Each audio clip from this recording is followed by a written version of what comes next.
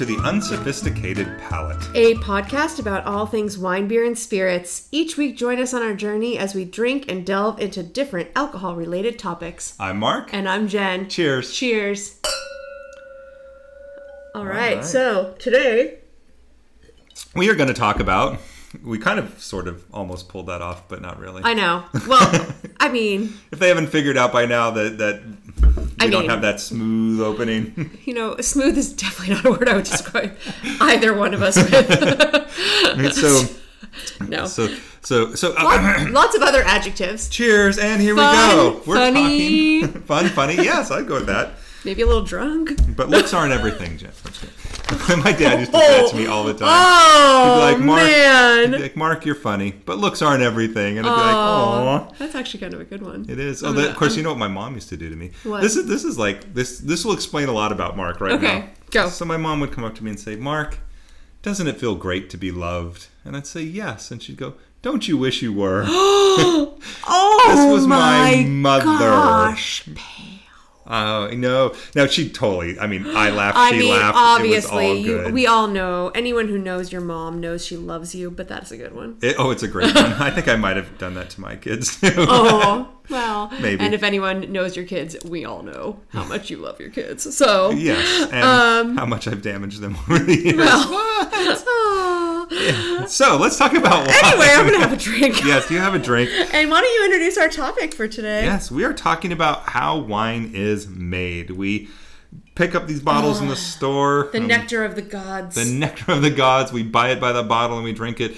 But we just thought it would be fun to kind of go back and look at what actually goes into making that wine. It's kind of weird that it took us this long to get here. It does. Yeah. Wait, geez. I mean, maybe that should have been number one. I know.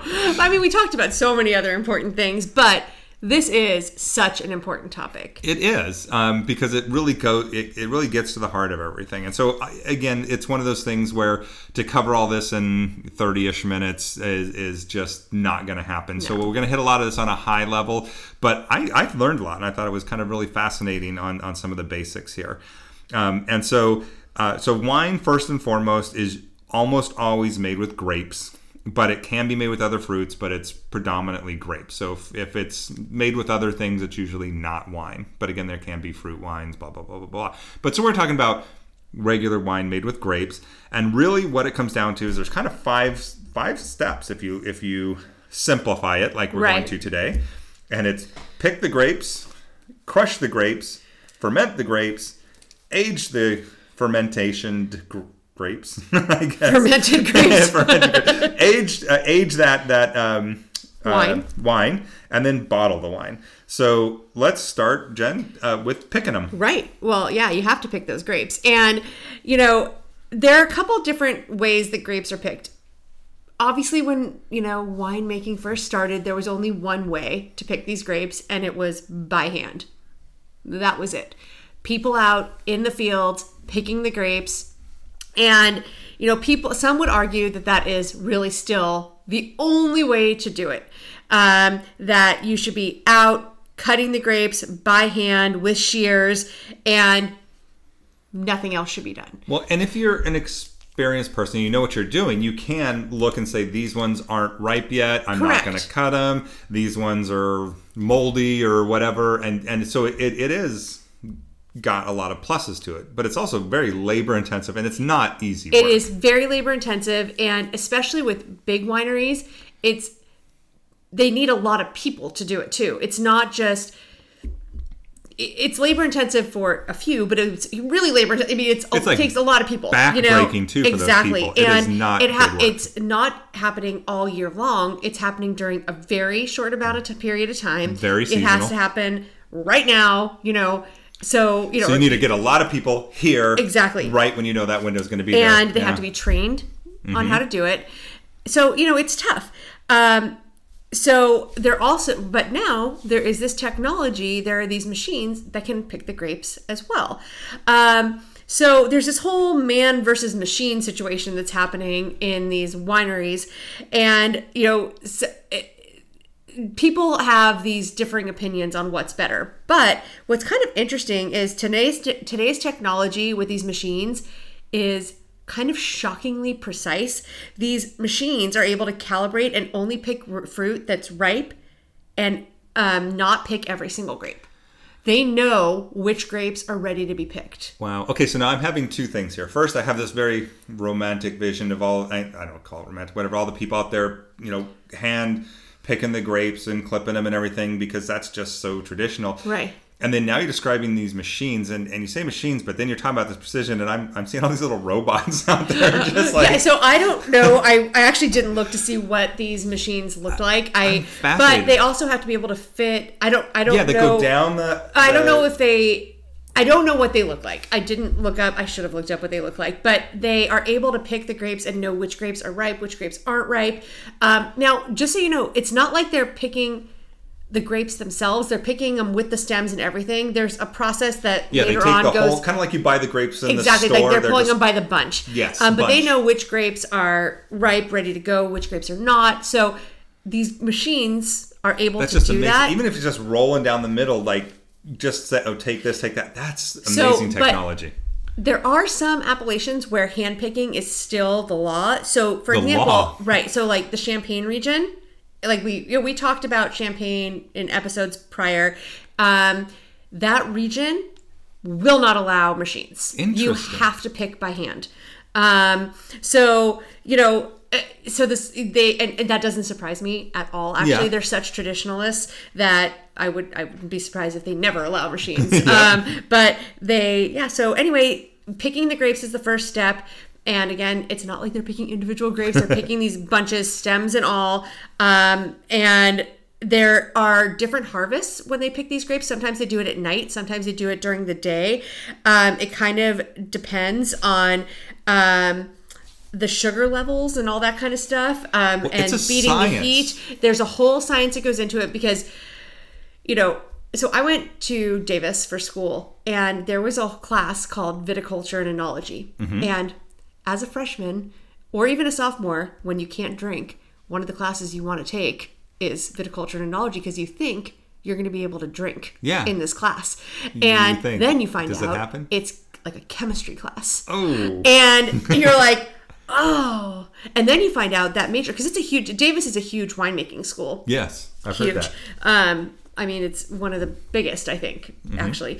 And then you find out that major, like the chemistry part of that is crazy. So like there's a huge, like the balance of chemistry, blah, blah. Anyway, that's a whole different part of this. But but it's huge balance, and it's key because knowing, like you said, the right times to pick the grapes. Like there's certain, they pick them at night there are certain grapes they pick at night and certain grapes they pick during the day, apparently. Yeah, because it will make a difference. And the grapes, from what I was reading, they have the most effect on the flavor of the wine, more than anything else you're going to do in the entire process. So getting that part right. I mean, if you miss that, you're missing your entire harvest possibly for the year.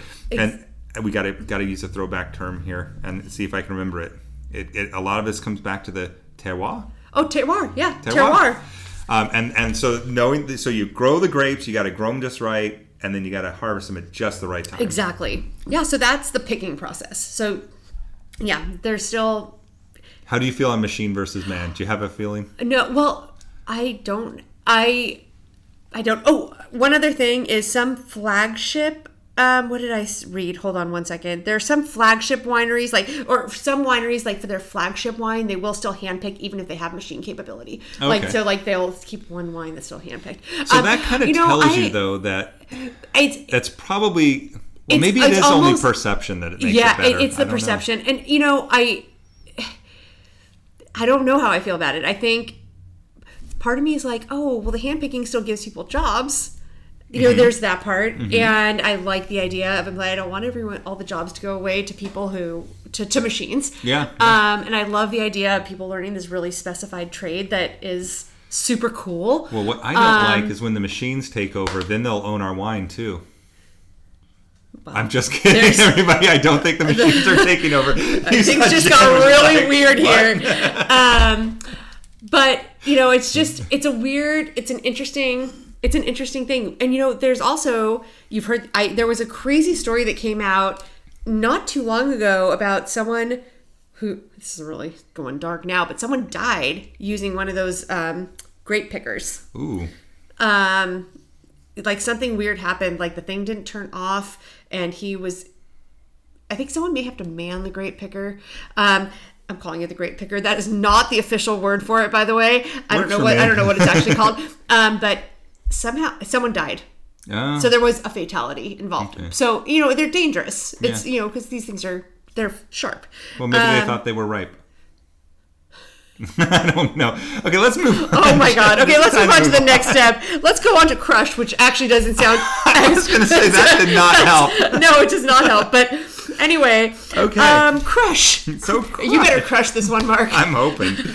Okay, so we mentioned that Lord. We're grabbing the grapes off the vines in the bunches as is. You're going to get the stems. You're going to get some leaves. All sorts of other stuff. In there, and definitely not poor Joe or whoever it was. Oh my God! So, and it's not funny for that person or their family. I don't know why I'm laughing. But anyway, so then it goes through a destemmer, which is going to remove the stems and leaves, and at that point it starts to kind of lightly crush the grapes. Now, when you hear crushing or think crushing, I used to think it was just like, let's just squeeze and crush the crap out of those things. But really, the objective is not necessarily to squeeze all of the juice out of those grapes. As a matter of fact, we'll talk about this in a minute. You don't necessarily even want to do that. It's really more to get the juice out of the grape or to get that skin open so that the juice starts to, hit the fermentation, hits the yeast, starts to do its thing. And lets those two kind of mix.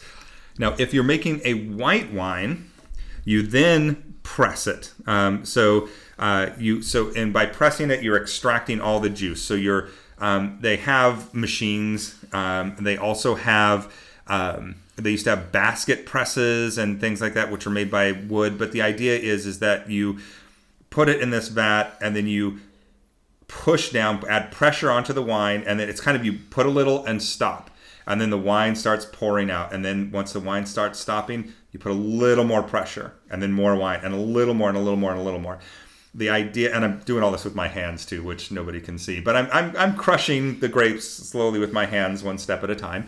And the idea though is to get it exactly right because you want, ideally, you really just want, like if you could and you have the ability to just take that juice and not even really press, just take that loose juice, and that is like the best primo.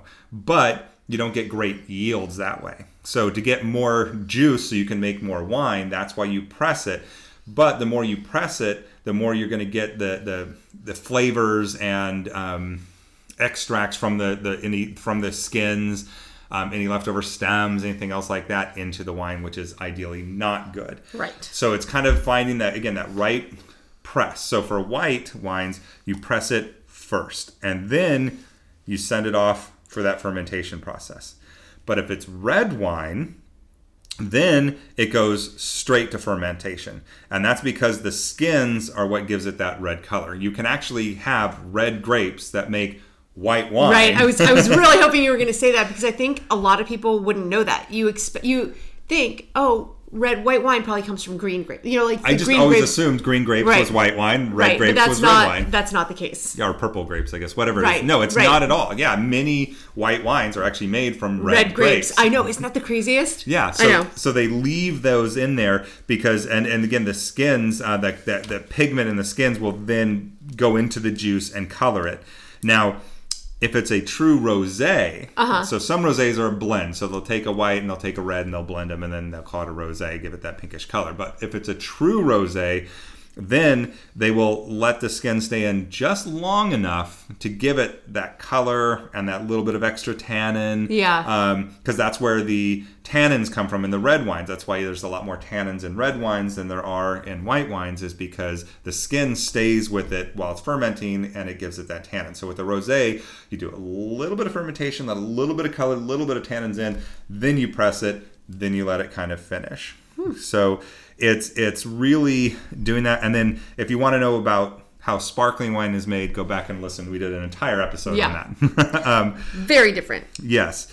So the And the other thing to be mentioned is that, yes, once upon a time, this process was done by putting all the grapes in this big barrel or vat, and people would just stomp them with their feet. I love Lucy. Oh my gosh, I love Lucy. I mean, I'm sure, is no one else picturing this right now? I'm sure, come on, people. I didn't until you said it. That episode is a freaking classic. Yeah. But there's some wineries that will actually let you do that still. They'll have like certain times a year. Now, I don't know if they do that. And part of you makes it really gross at people's feet. But I mean, hopefully, of course, it's washed. Cool. But it's also ferment. I mean, this is alcohol. It ferments. Oh my gosh. It's killing alcohol anything. Kills everything. Yeah. I did go to a winery recently where I didn't get to stomp on the grapes, but I did get to like push something down and crush grapes. Oh, do part of that crushing process. People can't see what I'm doing. I feel like they can see what I'm doing with my arms. But I was totally watching you crush the grapes. I'm crushing grapes with my arms. So that was pretty fun. And that would be the basket press, maybe. I don't know. It was in a bear. It was made of wood? No, it was. I don't know. I think it and was then steel. No, it was steel. It was steel. Okay, I'd say because there were the basket presses, and they had this big wooden cylinder and like this big thing, and you'd like basically turn a crank. It was a big threaded screw. Oh, that's and that cool. would like slowly kind of that would slowly do it. But anyway, obviously not. Yeah. So that's kind of crushing. I just crushed that, Jen. You did. Mark. Not really, but it made me feel good to say that. Yeah. As long as you feel good, that's the important part. So why don't you move on to fermenting? So the next thing is fermenting, which is, simply put, fermenting is where the sugar converts to alcohol. Okay. And let's see. So this is where yeast is added to the vats so that fermentation can take place. And in red wine, carbon dioxide is released that causes the grape skins to rise to the surface. And winemakers have to actually punch down or pump over what they call the cap of the red wine. And they have to do this several times a day. To keep the skins in contact with the juice. And I didn't know that. I guess assumed they all just sat in a vat and did their thing, but they've got to basically keep stirring it. Yeah, they basically have to keep stirring it. Like, they keep pressing that cap, pumping over the cap. And the grapes are pressed after fermentation is complete. And the reds then will eventually be moved into barrels, and we'll talk more about that in a bit. And in terms of whites, basically the yeast is just added and then they're fermented. Yeah, because they've already crushed. They've already crushed them. So now. Well, real quick. Yeah. So I found like there's a couple ways the yeast so there's naturally occurring yeast on the grapes and in the air. Yeah. So if you just crushed them and then let them do their thing, they would just naturally ferment on their own. But that wild yeast is often unpredictable. Does its own thing. You don't know, you may have more or less depending upon, the weather and circumstances. So they usually are using a cultured yeast that they're actually adding in there. Although I think some of the organic or green wines now are trying to do more of that wild existing yeast. Yeah. So, cool. and this is just a interesting fun fact, but for every gram of sugar that gets converted, you get a half a gram of alcohol. So for a 12% alcohol, you'd actually need 24% sugar in the grapes. So a 24% sugar grape is going to give you that. So that's where in this fermenting process, if they'll actually chemically test the grapes to see what are the sugar levels, and that gets back to that picking, right? Are they picking it at the right time to get the sugar level they want, to get the alcohol content they want to a degree? And if that messes up, that's where they can sometimes add a little sugar or a little acid or something like that to balance them out if they're not right where they want them to be. So that was just kind of a 1 to a half kind of a ratio, and I just thought that was interesting. That is interesting. It comes back to the chemistry. Yeah, it's telling you amazing how much chemistry is in just to making this wine. And again, that's why I'm a wine drinker, not a winemaker. Right, and from what we're saying, it sounds so simple, but again, it's just not. Take it, and as you can even hear, or maybe it doesn't sound so simple. And one layer underneath it gets really complex, and the more layers you add on this, it's the more I learn about complex. it, the more complex it is. I've been to so many wineries and been on so many wine tours, and where they talk me through the process, and every time I feel like I learn something new because every winemaker has a little something different that they do. And I swear I learn something different every time. It's crazy. Yeah. Because, and it's just, the whole process is amazing to me. Yeah. So after the fermentation, what they do is they have to age the wine. And winemakers have so many choices when it comes to this step. And it depends on the kind of wine they want to make, how they want to influence the flavor. And do they want to age it for several years? Do they want to age it for several months? Do they want to do this in steel? Do they want to age it in oak? We might have done a whole episode exactly. on that. If you want to go back and listen. New oak. Do they want to do it in old oak? There's so many different routes that they could take when it comes to aging it. And again, if you want to know more about the whole aging process, by all means, go back and listen to our episode on barreling, because there are so many different ways that these barrels affect the aging, and in white wine and red wine. So the winemaker, though, has to make the decision, how do I want my wine to taste? And this is going to affect it so dramatically. Like we talked about young wines in our Wine Terms episode 2, and so am I going to make this young, which means it's not going to age very long, right? It's going to get picked, fermented, aged maybe a few months or whatever, and then it's good gone. to go. Or is it going to sit there for years and years sometimes, right? Exactly. Am I going to have an oak barrel and have this sit here? Right. Yeah, and is it new oak? Old oak. Old oak, neutral oak? Is it a blend? Is it... Yeah, and American oak, French. I mean, there's so many choices and decisions here, and they will... Is this oak toasted? Is this oak not... It's... And it will affect the flavor. I mean, and that's where the winemaker... I mean, they have a big play in the grapes, and then this is kind of, I think, really the next place where they can really have a dramatic... Take it a whole different direction on flavor, right? Mm-hmm. So, the next step... is the bottle. The bottle. You got to get it in that bottle, and so that it can be shipped and partaken of, consumed. Partaken. Partaken. You know, I like to make up my words. I'm going to say that is now a word. And partaken of. Yeah. So we mentioned it might be a blend. So if it is going to be a blend, this is when it's going to happen. And so a blend would be they're mixing different grapes. They're mixing some new oak and some old oak. They're mixing, they're making all these decisions on, again, if it's a blend, how much, from what, and how are they going to do it? And they can do that for a lot of reasons. It's another way they can adjust the acidity, the sugar, the tannins, the color, the aroma, the flavor. So if it comes out and it's, maybe not 100% right, you add a little bit of this and voila, now it's perfect, or at least much better. So that there's another lot of decisions they need to make there. But at that point, so before they're going to bottle it, they're going to do any kind of blending. They're going to finish and filter the wine.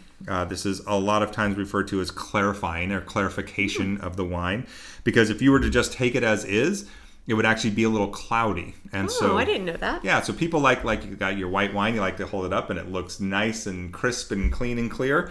As I like it, yeah. Yes, and so they actually filter it, and they remove all those unwanted particulates, and then they'll filter it. That'll get all the dead yeast cells. Dead yeast cells. Wow. I can say that. That's a toughie. And all the other particles. So again, you get that wine that you expect to see. If it is to help preserve the wine sometimes, and because sometimes it will continue to ferment in the bottle, and or they again are concerned with how long it may last, that's where they may add a little bit of sulfites. That's more typical in reds than it is in whites, which is why some people get headaches, and it's from the sulfite that's added, and that's why they tend to get them from reds and not whites. And then they fill the bottle. It's slowly filled. And then before they put the cork on, they put in either nitrogen or carbon dioxide. And that's to get any oxygen that's sitting right there on the top out, because we want oxygen when we're letting our wine breathe and everything else. But when it's just sitting there for a long time, we don't want oxygen, because if it breathes too long, then that's going to age and make the wine go bad. Basically, that's where you can get vinegary and stuff like that. So they got to get all that air out. Then they slam that cork in there. They slam it. I don't know if that's really what they do, but they pop it in there, and it can be again real cork, synthetic cork, or they cap it. Whatever it is, they seal that thing off. pop that label on there, and put it in the box and ship it out. Wow. It's quite the process. It is. It is. There's Now- a lot there. Now, I know after listening to all this, some of you are thinking, man, I want to make wine.